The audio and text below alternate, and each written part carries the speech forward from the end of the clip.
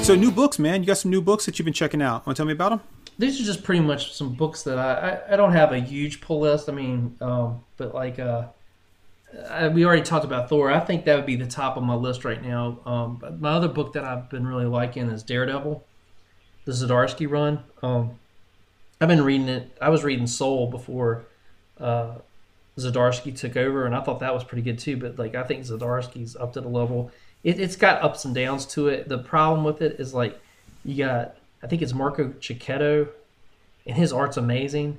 And like then there's fill-in issues where he's not drawing it, and when he's gone, man, you can really tell. I mean, it's like, I mean, not that the other artists are bad; they're not bad, but it's just when you're just spoiled with him. You know, he's just such a great craftsman, and like besides the up and down like art, I think the story's been pretty consistent. I really like it a lot. I don't think Zdarsky knows the law as well as Soul does, because Soul was an actual lawyer. So I think there's some stuff in this last issue that I was like, that probably wouldn't happen. But it's still good. I mean, I'd say consistently, I mean, it's up to issue 20. What's this new one? I have something here. Is it 22 is the latest one? Yeah. And it's been solid through. I mean, there's not too many books that last that long. You can say they're good from beginning to end. So, and Zdarsky again, he's got a new Image book called Stillwater. That's really, really good. It's only got the first issue out, but pretty much there's this character who has an inheritance, and they go to this town and as they're going on this road trip, like nobody seems to have heard of it, and it seems like it's just this place where nobody can die, and you're not like within a certain limits, and you're not really sure why yet, and so that's the mystery.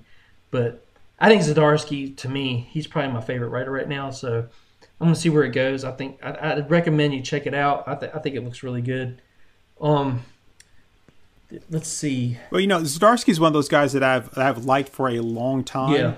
And didn't know that I liked him because I didn't know who he was. And Akomi and I had talked about this, and we had done it on Our Moms Think We're Funny.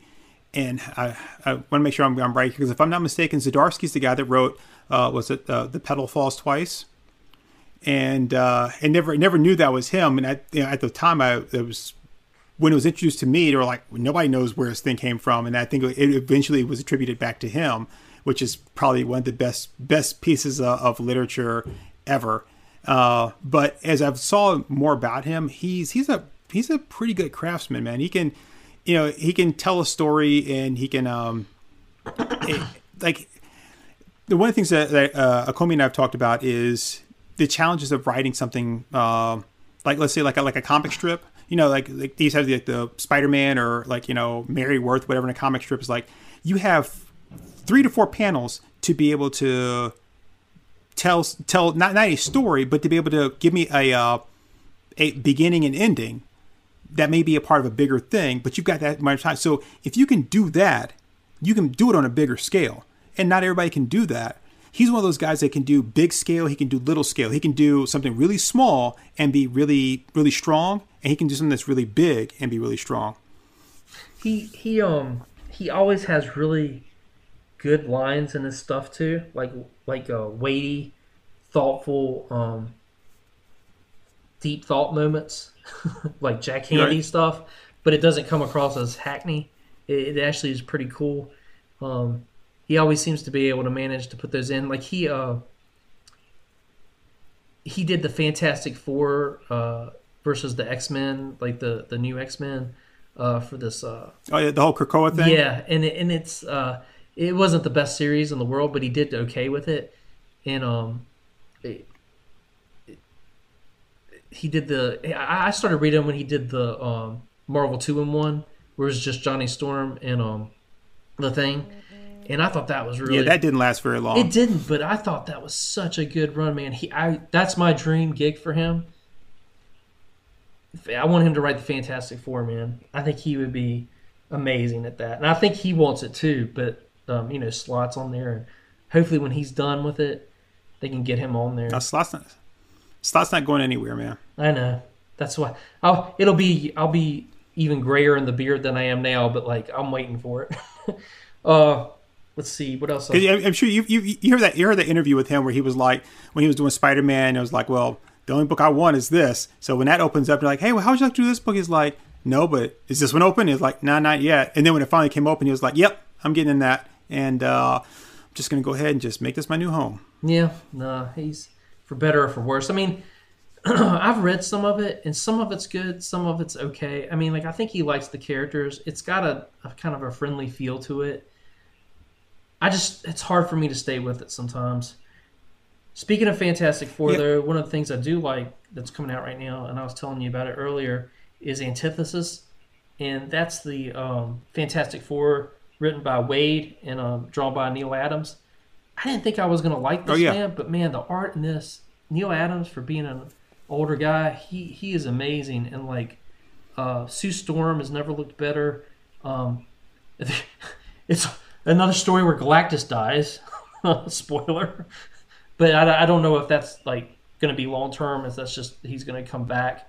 But, like, there's this character that's introduced called Antithesis, and, I don't want to get too into it, but, like, it's really good. I think it's just a 4-part miniseries. I'm going to finish that. But I'd recommend that. It looks really good. I've enjoyed Hellions, man. Like, out of all the X-Men stuff, X-Men books, okay. There's some good stuff there. But Hellions is the group of guys that on the island where you can't stop them from what they're going to be. They're just bad guys, or they got issues where you can't stop them. And, like, Impasse on the team. I think they call him Grey Crow, but it's Scalp Hunter. Psylocke, the leader of the team. You got Wild Child. It's the first time I've ever liked Wild Child in a book. They've got Nanny and her. God, Wild Child. Yeah, God. Nanny. It's a weird team, man, but it's a great book. Basically, they take these characters that you think, why would these work together? And it's Zeb Wells, and he's a pretty good writer, man. I've read some of his other stuff, and, like, I gotta say, like, out of all the X-Men stuff, I'm liking that right now. And that's pretty much it, except that I was gonna talk about, like, individual issues, because I didn't have the other issues yet about Thor, and I was gonna say Thor number 7 definitely, but now I'm just gonna say the whole series is good because I've been able to read them since then. But, like, I'll say this, X-Men, I wouldn't say you need to read one X-Men issue except for issue 11, because there's this one moment in that where they make Magneto shine, and he's so freaking awesome. And, like, out of every issue, I'd say that's one of my highlighted issues of this year is X-Men number 11, if you could check that out. And one more thing for Marvel. Marvel Zombies Resurrection. It's another one where Galactus is dead. Marvel just wants to kill Galactus for some reason. This one's awesome, man. Like, everybody's going on about Deceased and how great that is. I think the Marvel Zombies is really good, man. But people don't seem to be liking it. But I say it's great, man. The way it starts out is like you see a group of heroes. Like it's basically Reed talking to the Avengers, and you've got this threat that's coming towards the planet, and then it's kind of like standstill, and then they go out to visit it, and it's Galactus, and he's dead. And the thing is, his whole body is basically like this big ship filled with the zombie virus, and like all these entities are in it, and they start attacking the heroes that are on there, and that's where it starts, and it goes on from there. And it's really good, man. I think I highly recommend it, and I don't understand why people don't like it more than they do, but the art's not the best in the world, but it doesn't matter. I think the story is really good. Who's doing the art? Let's see. Leonard Kirk. I don't know. Oh, Leonard Kirk. I like Leonard Kirk. Yeah, I think he's good, man. Yeah, he is. See, he did he did Supergirl, I think, after Gary Frank left. Okay. Okay. He did. I think was it Ultra Girl or something? It was like one of the Malibu books, and a couple. Yeah, I like Leonard Kirk's work. Yeah, I think he's good, man. Like, I mean, it's not perfect, but it's good. These are my DC books. I don't have too many. I've got some that I've read. Like, I was reading Shazam. It ended. I thought that was good. If you want to go back and read that, that's pretty good. And I from what I saw of Shazam, it did look kind of cool, but I've never been a fan of Captain Whitebread.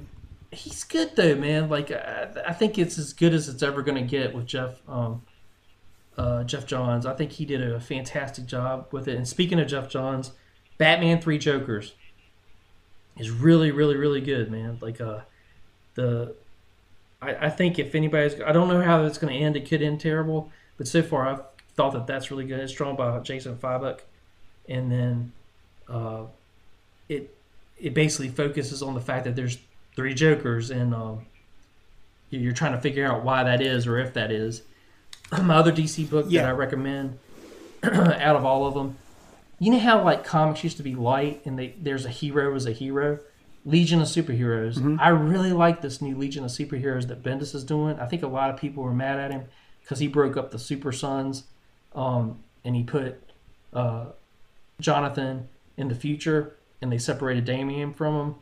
And I think that's why Damian's going through such a hard time right now, is because, you know, Jonathan kind of balanced him out. He was the yin to the yang. And I could see why you'd be mad about it, but I got to say, Legion of Superheroes is fun. It's light. It's got danger, but the heroes are heroes. They're not Dark Knight characters. They're kids. And it comes through, and it's just a fun read, man. I know some people don't like it, but I highly recommend it.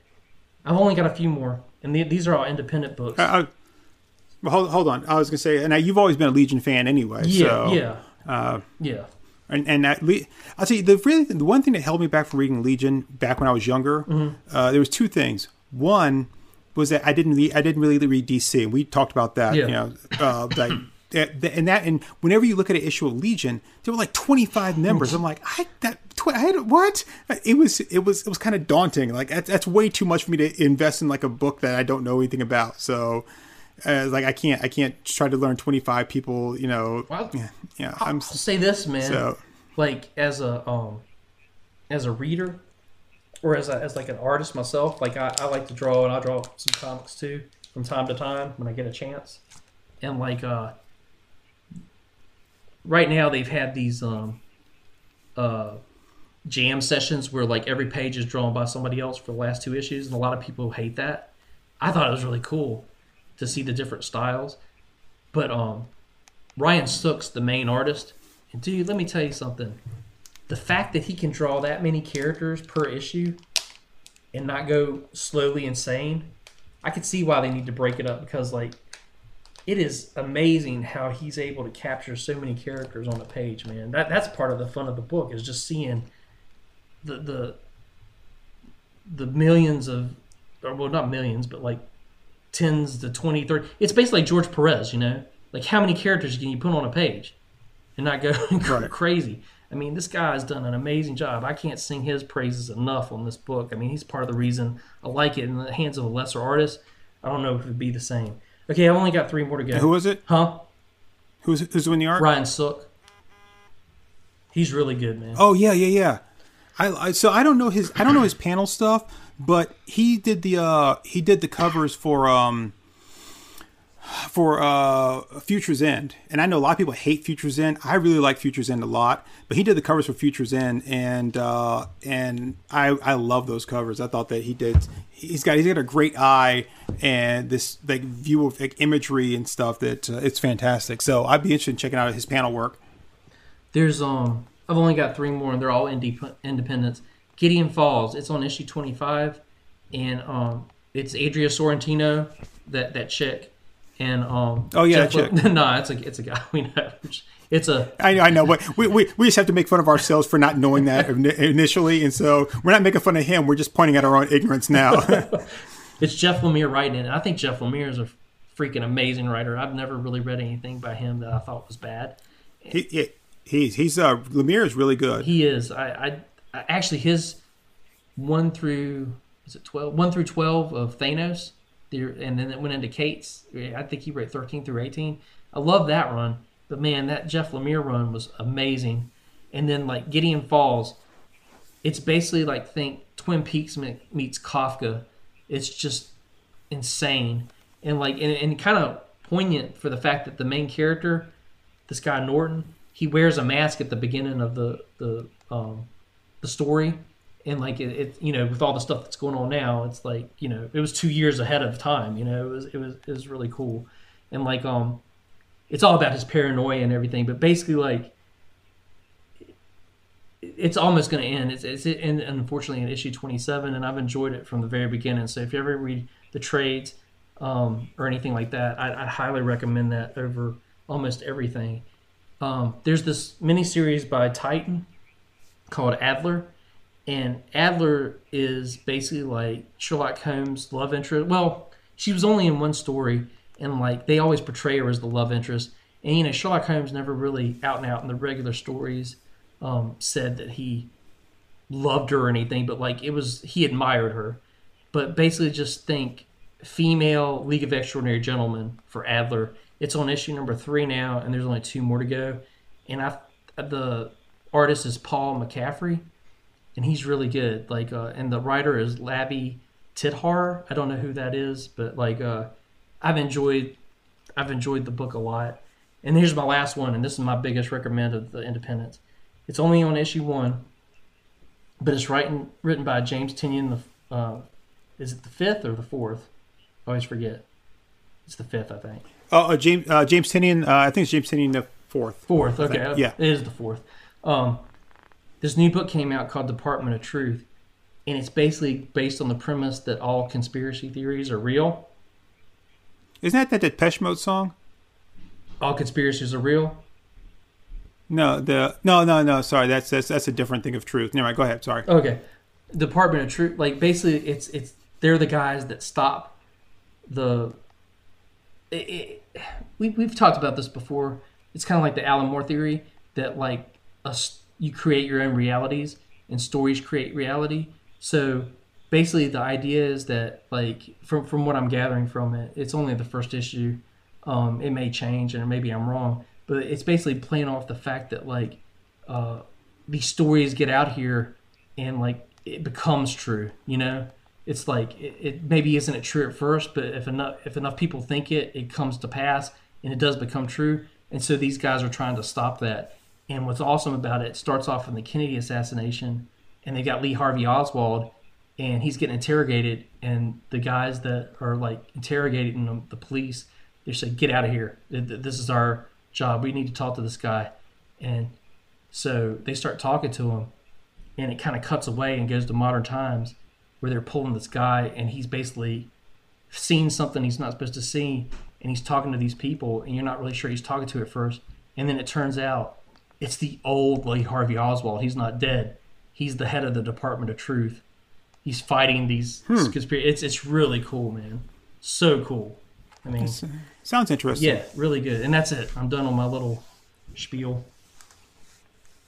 So I want to go back to something because I wanted to make sure you got through everything first, but I want to go back to something before we go ahead and wrap up. And the 3 Jokers. Yeah. So, and I'm not going to try to put it down because I don't know anything about it. I'm just going to kind of talk about my first impression. When they first introduced the whole concept of the 3 Jokers, I was like, this doesn't make any sense. Like, it doesn't. I know that they're trying to go somewhere with it, but it's not making any sense. Like, why would there be 3 Jokers? And I'm like, okay, well, maybe there's some kind of good reason, but it's still like, even at the time, I'm like, I can't see how this would possibly work.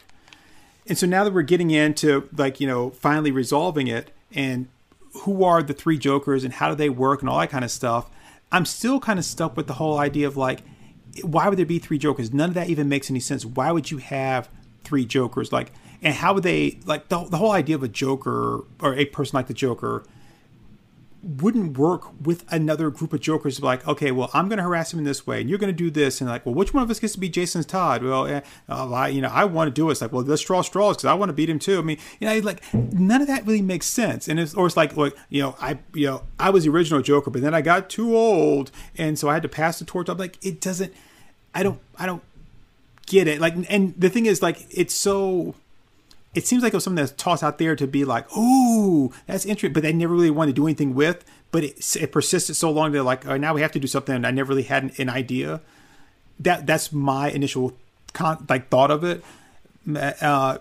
So if you don't mind, just not tell me the story, but kind of tell me what is the idea behind this to make it seem intriguing and not just like a wild hair that someone like snuck into like the book and they're like, oh crap, I was just joking, kind of like when Peter David said just yank the adamantium out of Wolverine and everyone's like, that's a good idea. It's like, no, I was joking. And they're like, no, we're gonna do it. You know? I think it was introduced in Justice League when Jeff Johns was writing that, and I think it was issue 50, and I think it was the first appearance of Jessica Cruz too, and they just threw it out as a concept. And it was when Batman was in had Mobius's chair, right? Yeah, and so it was like they that was a long time ago, and then and people don't remember that was also when they were putting in the backstories for Shazam.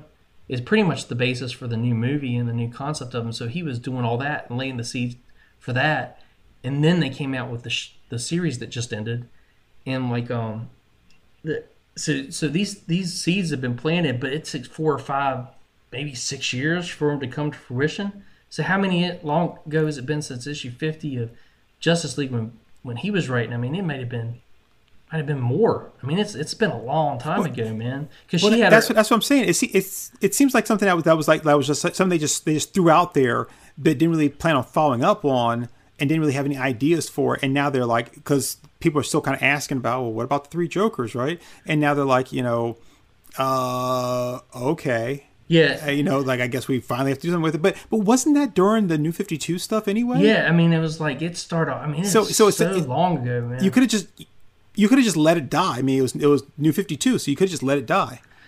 And maybe he didn't have the story, or maybe he needed something like Black Label, because it's a Black Label book, to make it a special event or whatever. But like, I've enjoyed it, man. I think the only way, like talking about like the different aspects of the Jokers, I think because he labels them different things, because one's the comedian, one's the killer, and one I think it's the lunatic.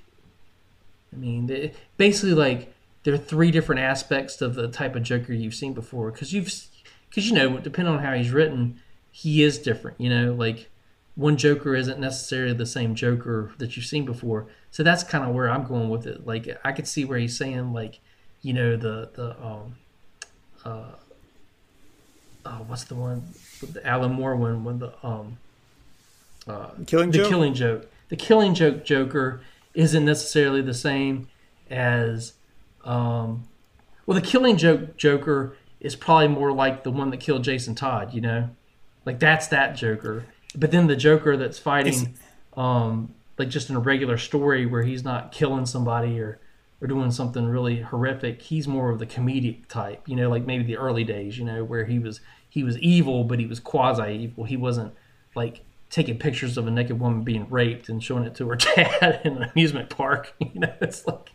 Well, she wasn't raped. She was just laying there naked, but a big hole in her stomach. Well, I always kind of thought that he raped her too, man. I kind of always thought that he'd done stuff to her. Are you sure? I don't know about that, man. No, that's way too crass for the Joker. I don't know, man. I think it was just the idea of him like because just showing her like because he's we talked about this before. He's very specific in what he does, because he's like when he shoots her, he says because she's a librarian. He references her being a book, and he says, it's got a hole in its spine. Which what he did, he crippled her. He shot her specifically in a certain way because he wanted to cripple her, but he didn't want to kill her. He wanted to cripple her, not kill her. And then he strips her down, and then he's showing the pictures and everything. Is like of his daughter crippled, laying there. He was completely helpless, but I can't see the Joker like that.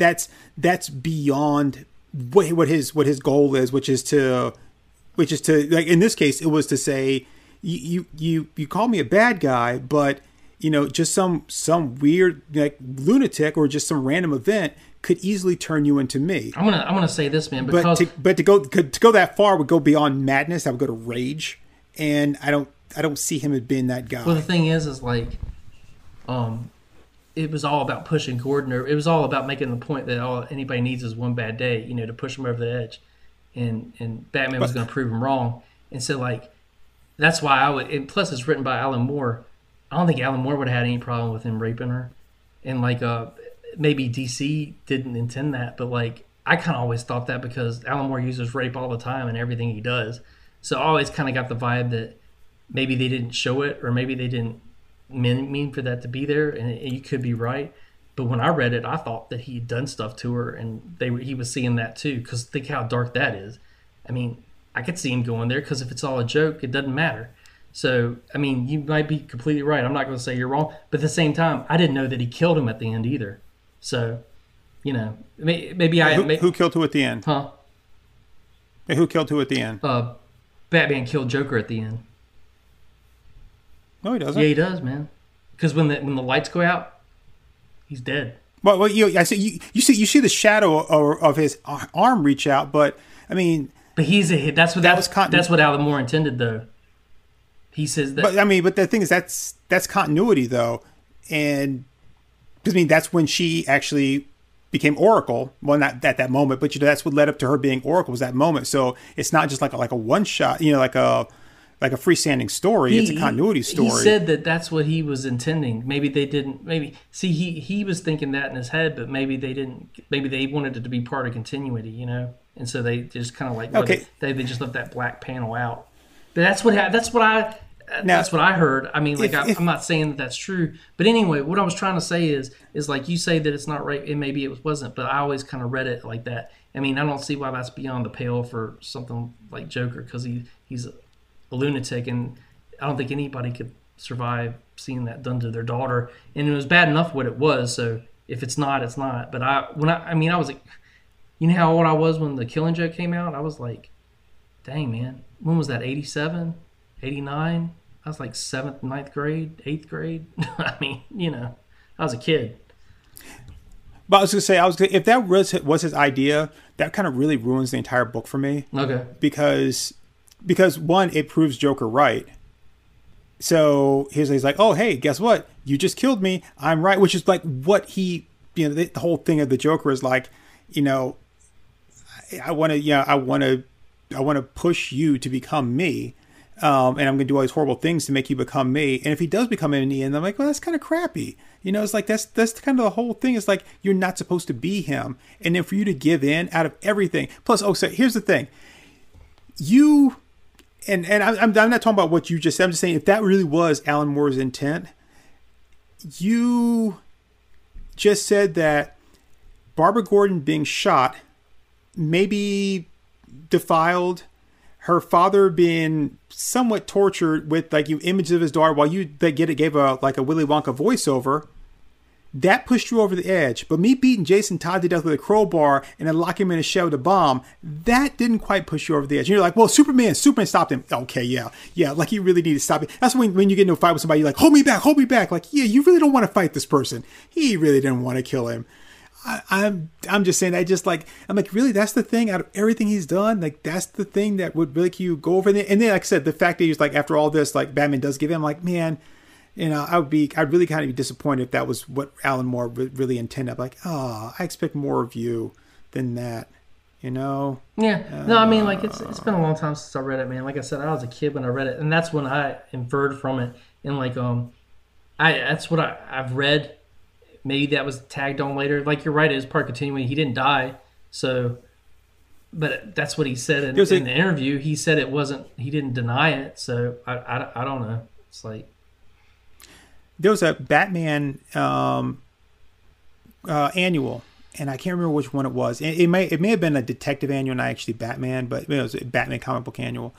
And in it, I got to think which one it was, but Batman and Joker were fighting somehow, and Joker was injured, like he had like broken legs or something. But anyway, and they're like in the woods. And I think it's like they're like in some kind of snowy area. But basically, Batman's not going to leave Joker to die.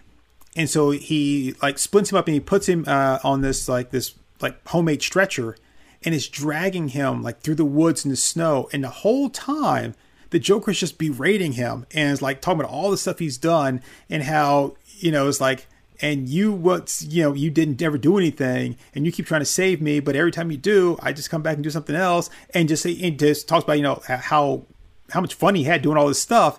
And the whole thing is to get him to kill him. Like leave him behind. It's like right there. And Batman won't do it. You know, which is kind of a cool story. At least I always thought it was kind of a cool story.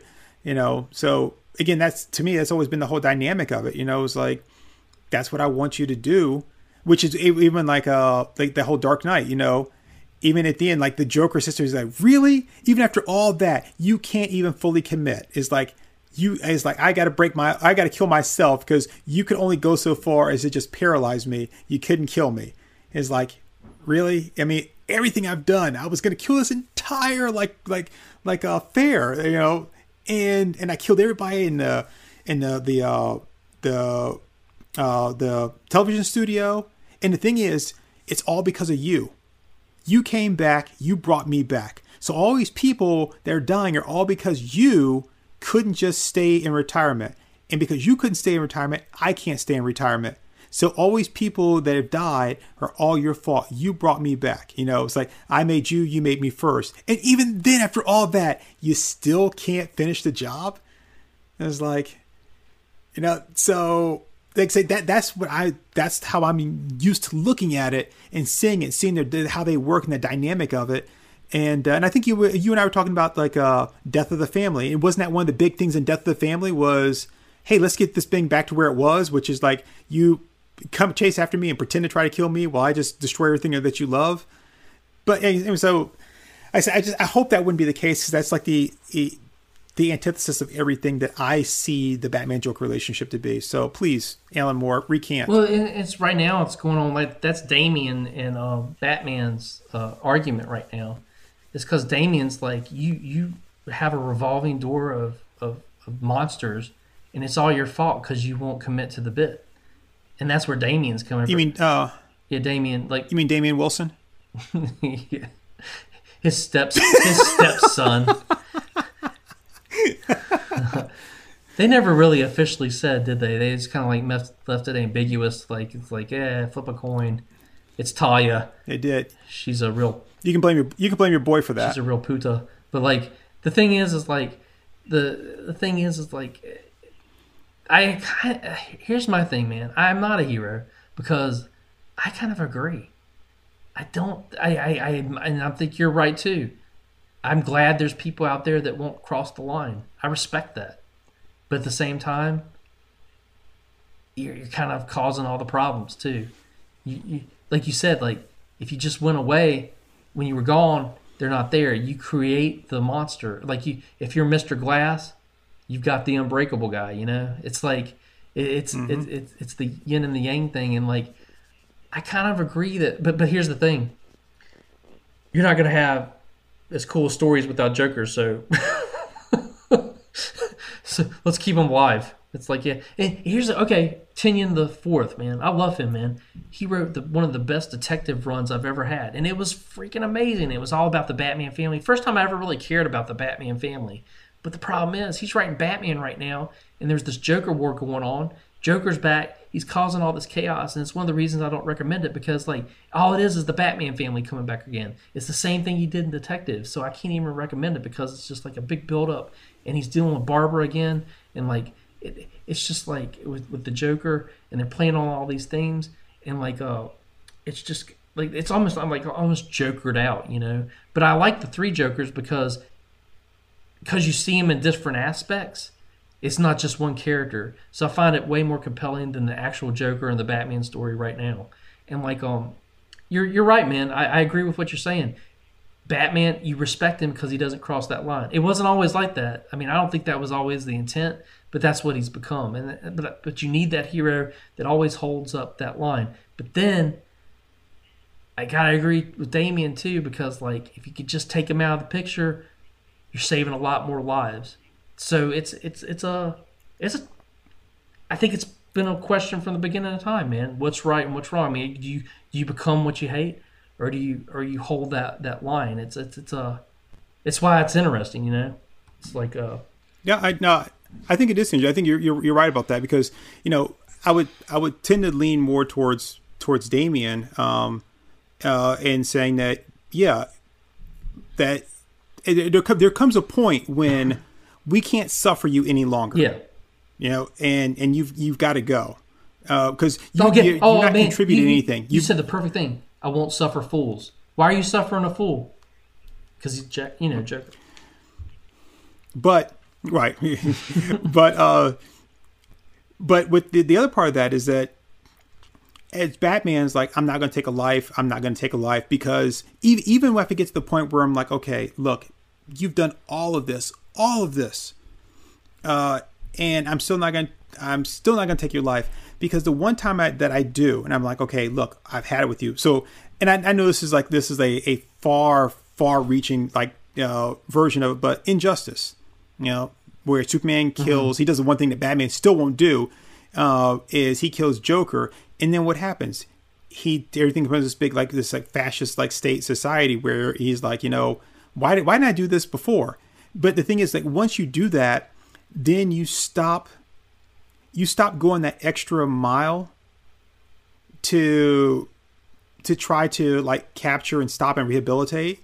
It takes less and less each time for you to justify killing someone. And that's the thing. It's that's the only thing I see is why you can't pick and choose. You just have to say okay, I'm either going to take this line, I'm going to take that line, because it's going to get to the point where what if I'm having a bad day? I'm just pissed off, and you just happen to be the guy that runs a red light on that bad day. Yeah, and then you take him out or whatever, and then then are you better than him? I mean, does that mean you're a good person? No, that means you're just as bad. It's tough, man. Here's the thing too, man.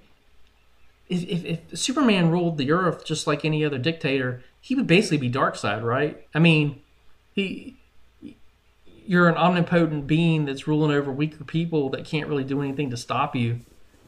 You're Darkseid at that point. I mean, and so you become what you hate to keep things in line. And here's the thing too, man. This is the bad thing about being a male in modern society. If you don't react, you're a wuss. If you overreact, you're not a man. So you can't really win in any given scenario, because there's going to be half the people that say you're wrong and half the people say you're right. Oh, he did the right thing. He stood down. No, he's a wuss because he didn't do what he's supposed to. And it's funny how one way you'll see people that'll defend one group of people for doing one thing, and then they won't defend the other people, and it's just case by case scenario. And it's so what do you do? I think you have to have a Spider-Man and a Punisher. Yeah. Where Spider-Man where he stands by a certain set of ideals, and that's what he does. And I'm never going to be the Punisher. And if I see the Punisher trying to be the Punisher, I'm going to stop him. But if I happen to read in the newspaper that, Punisher killed this guy, I'm like, oh, well, he kind of had it coming. I thought about that before with him, because they let him go around, don't they? There's still guys that are on his side. There's still people that like him and still will team up with him, because you need those guys. You need the guys that'll go to the areas that you won't go into. I mean, but then if he did it to everybody, they'd be out of business. What would be the need for them, Yeah, I think the hardest part is always coming up with an excuse as to how he got away at the end. Because you've got to let him get away, but you have to make it seem like you tried. And it's like, yeah, I just said, I'm going to take you to jail just after I go use the bathroom. And I shouldn't have those burritos, so I might be here for a while, Punisher, but you stay put while I'm in there. And he's like, oh, I didn't expect him to leave. Spidey's like, we were working so well together. Spidey's like, he pulled a Craven on me. It wasn't my fault. He Cravened me. Dude, great storyline. Punisher kills, they'll never do it, but Punisher kills Wilson Fisk, man. An assassination. That'd be awesome. That'd be so cool. Well, they have done the Punisher kills the Marvel Universe, so. Yeah. So this is the last thing I'm going to leave about, because we've been actually going for a while, and I'm going to have to make this multiple episodes because we've changed topics several times. But I was going to say, to say this here, which is, have you noticed or really paid attention to how many Elseworld stories revolve around Superman going rogue? Or maybe even not necessarily going rogue, but taking the wrong side and being a dictator. Yeah. And how many Batman stories there are that are like that? Yeah. Because, I can tell you right now, I can't think of one Batman story where that happens. But you've got like Red Sun Superman or Superman Red Sun. You got the Injustice. You got those Wave Rider stories from back in the day and all that stuff. But always Superman taking over. They're doing it right now with because the Batman Who Laughs. He's the heavy metal guy. The metal series that he basically is the one that's ruling over everything. Yeah, but my counter to that is he's a bad guy in a world of bad guys, which still makes him the good guy. I mean, he's still being the Batman of that world. Yeah. But he's bad. I mean, but they're playing on the aspects of him not being good. They're basically making him the Joker. Right, but I'm saying like in that world though, like in that universe, that's how those people behave. So he's still being who he's supposed to be. As opposed to like Superman in the regular world, like the hummingbird flaps his wings one too many times. He's like, "Oh, time for me to go berserk." I mean, it happens all the time with Superman. It just takes the littlest things. Think about that Superman animated story with the remember where Lois goes into the other dimension. He's been completely like fooled by Luthor, which is a great story. I mean, that happens in like JLA. I think the Nail, isn't that about that? Doesn't he kind of go a little wonky in that one too? Yeah. Then there was the one where he was raised by Darkseid. You have all these stories where just the littlest thing flips Superman's switch and he takes over or becomes like a huge menace. But you never really see that with Batman, where not like a universe where everyone thinks evil, but this universe has just got a slight twist to it, or something different happens where he takes over the world, which he's more than capable of, right? But you don't see it. Well, Snyder's writing the Death Metal right now, and then Capullo's drawing it, and I'm reading it, man. And the only reason I'm buying the rest of the issues is because Lobo's coming into it. I just want to see what he's doing. But overall, man, I gotta say it's kind of a snooze fest. I don't really like it, but I just finished watching the Superman Adventures or Superman animated series for the first time. Like I'd seen parts of them, but I watched the whole thing. And there's an episode where Superman goes dark because Lois Lane. She's dead, and that's pretty much Injustice. That's pretty much Injustice. That's what I just mentioned. Yeah, that's what I'm saying. It's like that I had just seen that, and you think they stole that from that, like the Injustice? I don't think so. I mean, they may have borrowed from it. I don't know. It's the same concept. I mean, it does go off in a slightly different, yeah. But the only difference now is that Superman is still somewhat Superman.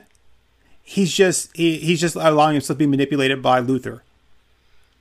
We need to do it. Where in Injustice, he's just full on jerk. We need to do a whole episode on the animated series because that was really good.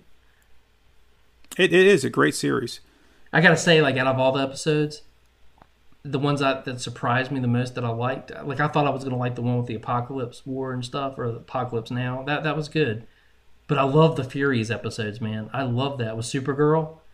That was my favorite. Oh yeah, they were awesome. That is a good. I love those. That's a good episode. I really love those. Those were out of all of them, even over the Lobo episode. That was good. And I always loved the World's Finest. I'd seen that one before. I just watched it kind of like the World's Finest is the best. It is. It's really good, man. I love at the end where like those bombs are going off and they're just rolling towards Joker and he just starts laughing. I was like, that's so awesome because you see the joke. That's the thing. He likes to joke and he just laughs, and is Mark Hamill at his best. And I was like, oh, that's so cool, man. You know, the one I think there's a lot of good scenes in that. You know, especially when my two favorite scenes are when Superman discovers the Bat Tracker. Yeah. On his cape. Yeah. And he looks up and Batman just gives him that salute and then he's off.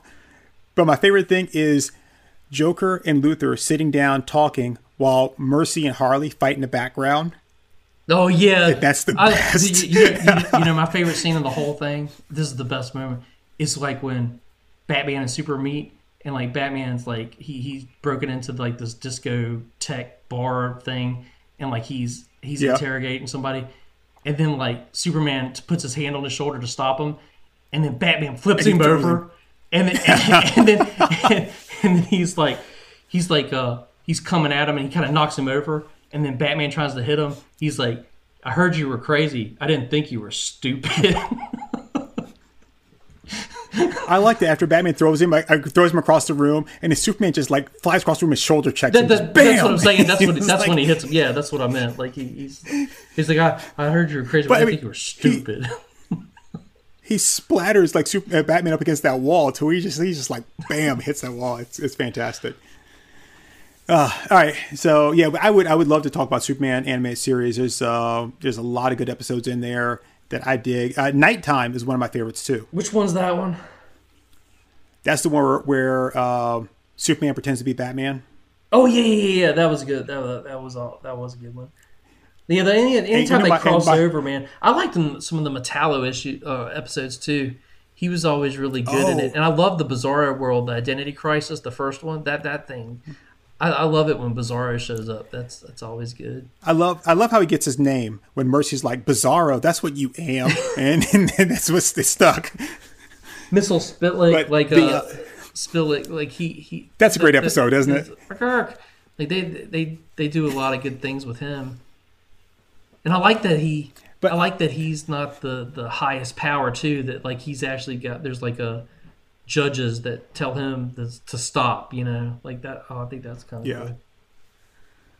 I was gonna mention another episode.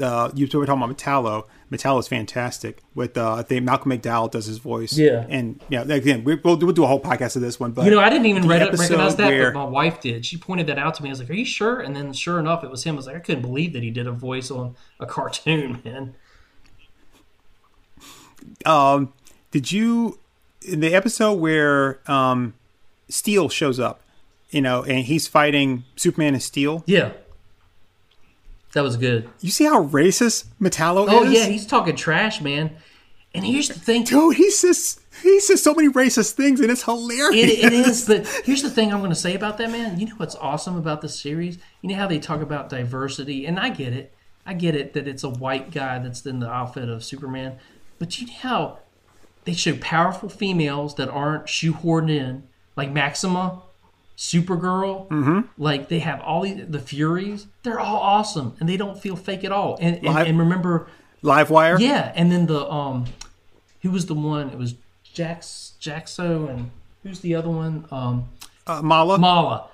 All fantastic characters. Mala's a beast. Yeah. And then you have and then Turpin when he dies. They give him a Jewish funeral, man. When have you seen that? Where they actually say like in Hebrew. Like we were talking about it, all these characters, the diversity, like Steel's in there. I mean, so all these characters that they're trying to do stuff now and trying to force it in, it's there. And it was 25 years ago, It was like...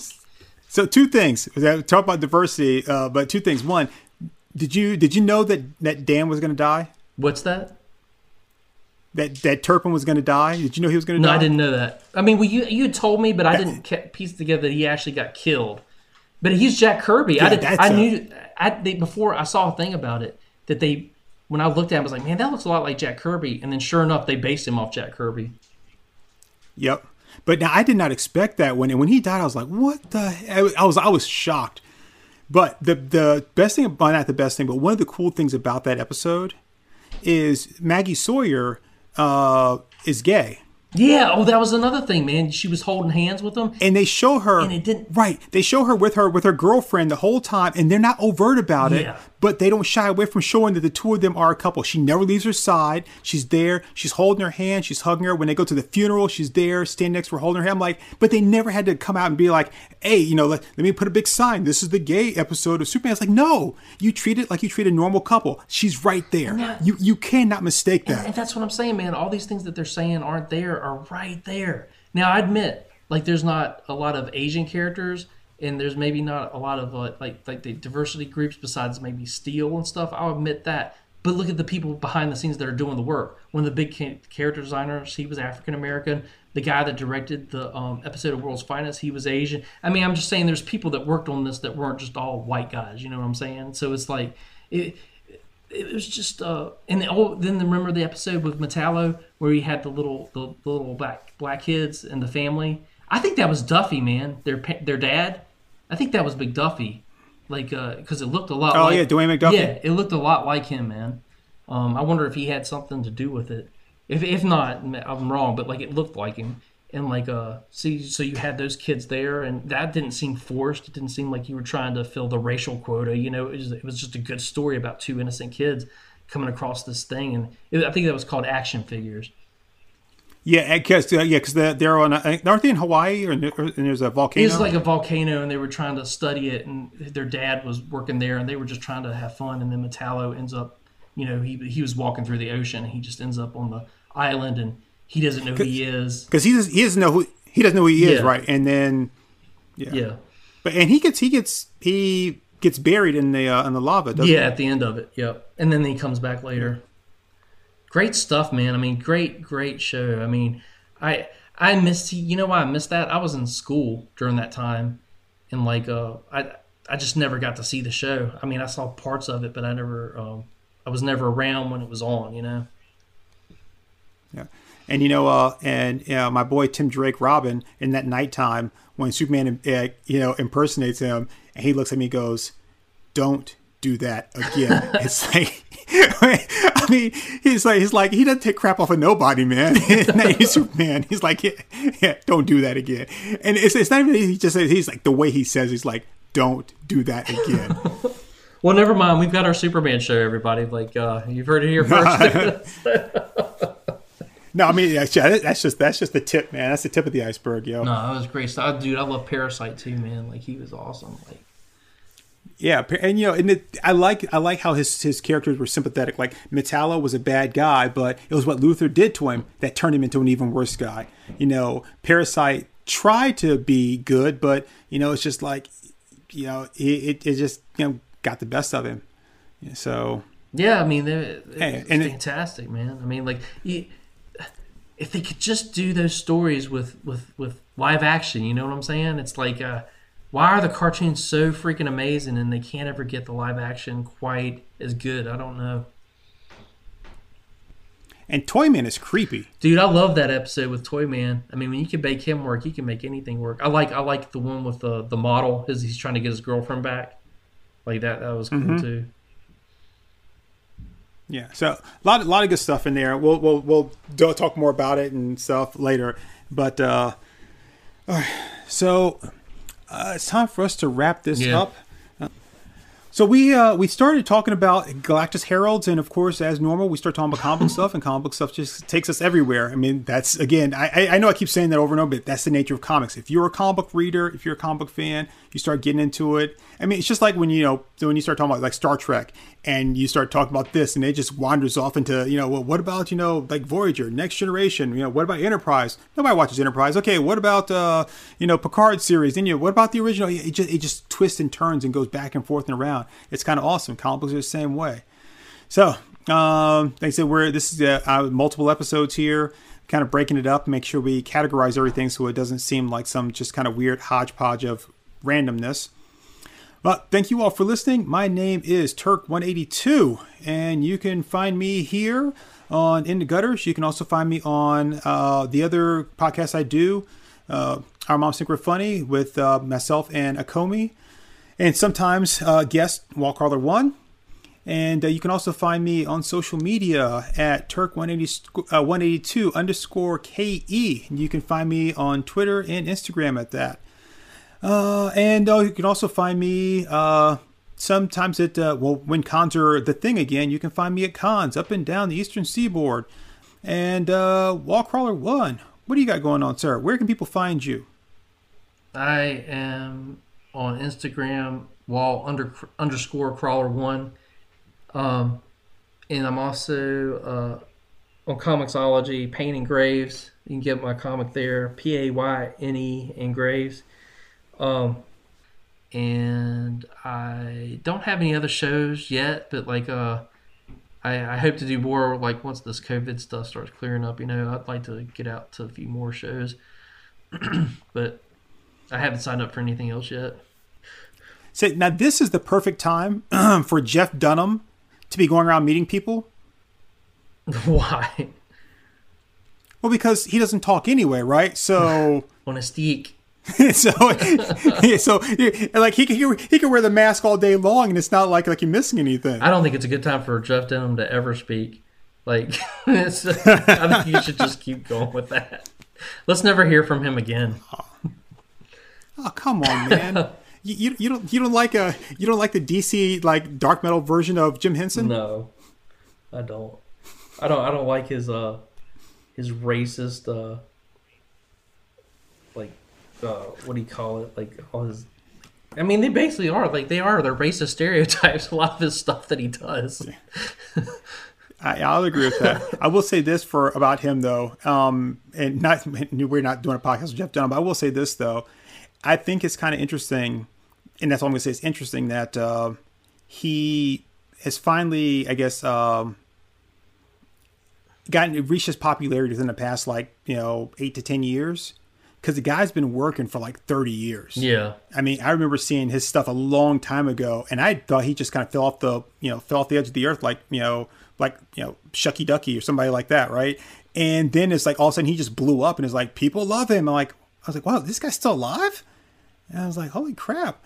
So I was like, wow. I mean, it's one of those things where, perseverance pays off, right? He's one of those guys I mean, I really don't have anything against him. I'm just messing around. I don't care. I mean, I've laughed at some of his stuff before. I'm just not a big fan. I'm not a big fan of dummy comedians, It's it's kind of like Seinfeld, like he's talking about him, and he's like, hey, what's the deal with these comedians that have the dummies for their act, Like they always seem to have this social life where they're dating all these women. There's always a sawdust joke involved somewhere. It's like, and their limbs are just hanging limp there, and we're supposed to expect they're going to all these exotic places with these wonderful people. It's like, oh, come on. Hey Eddie, where's you gonna make your podcast? I'm gonna make my podcast on Anchor FM, just like I made this droid here.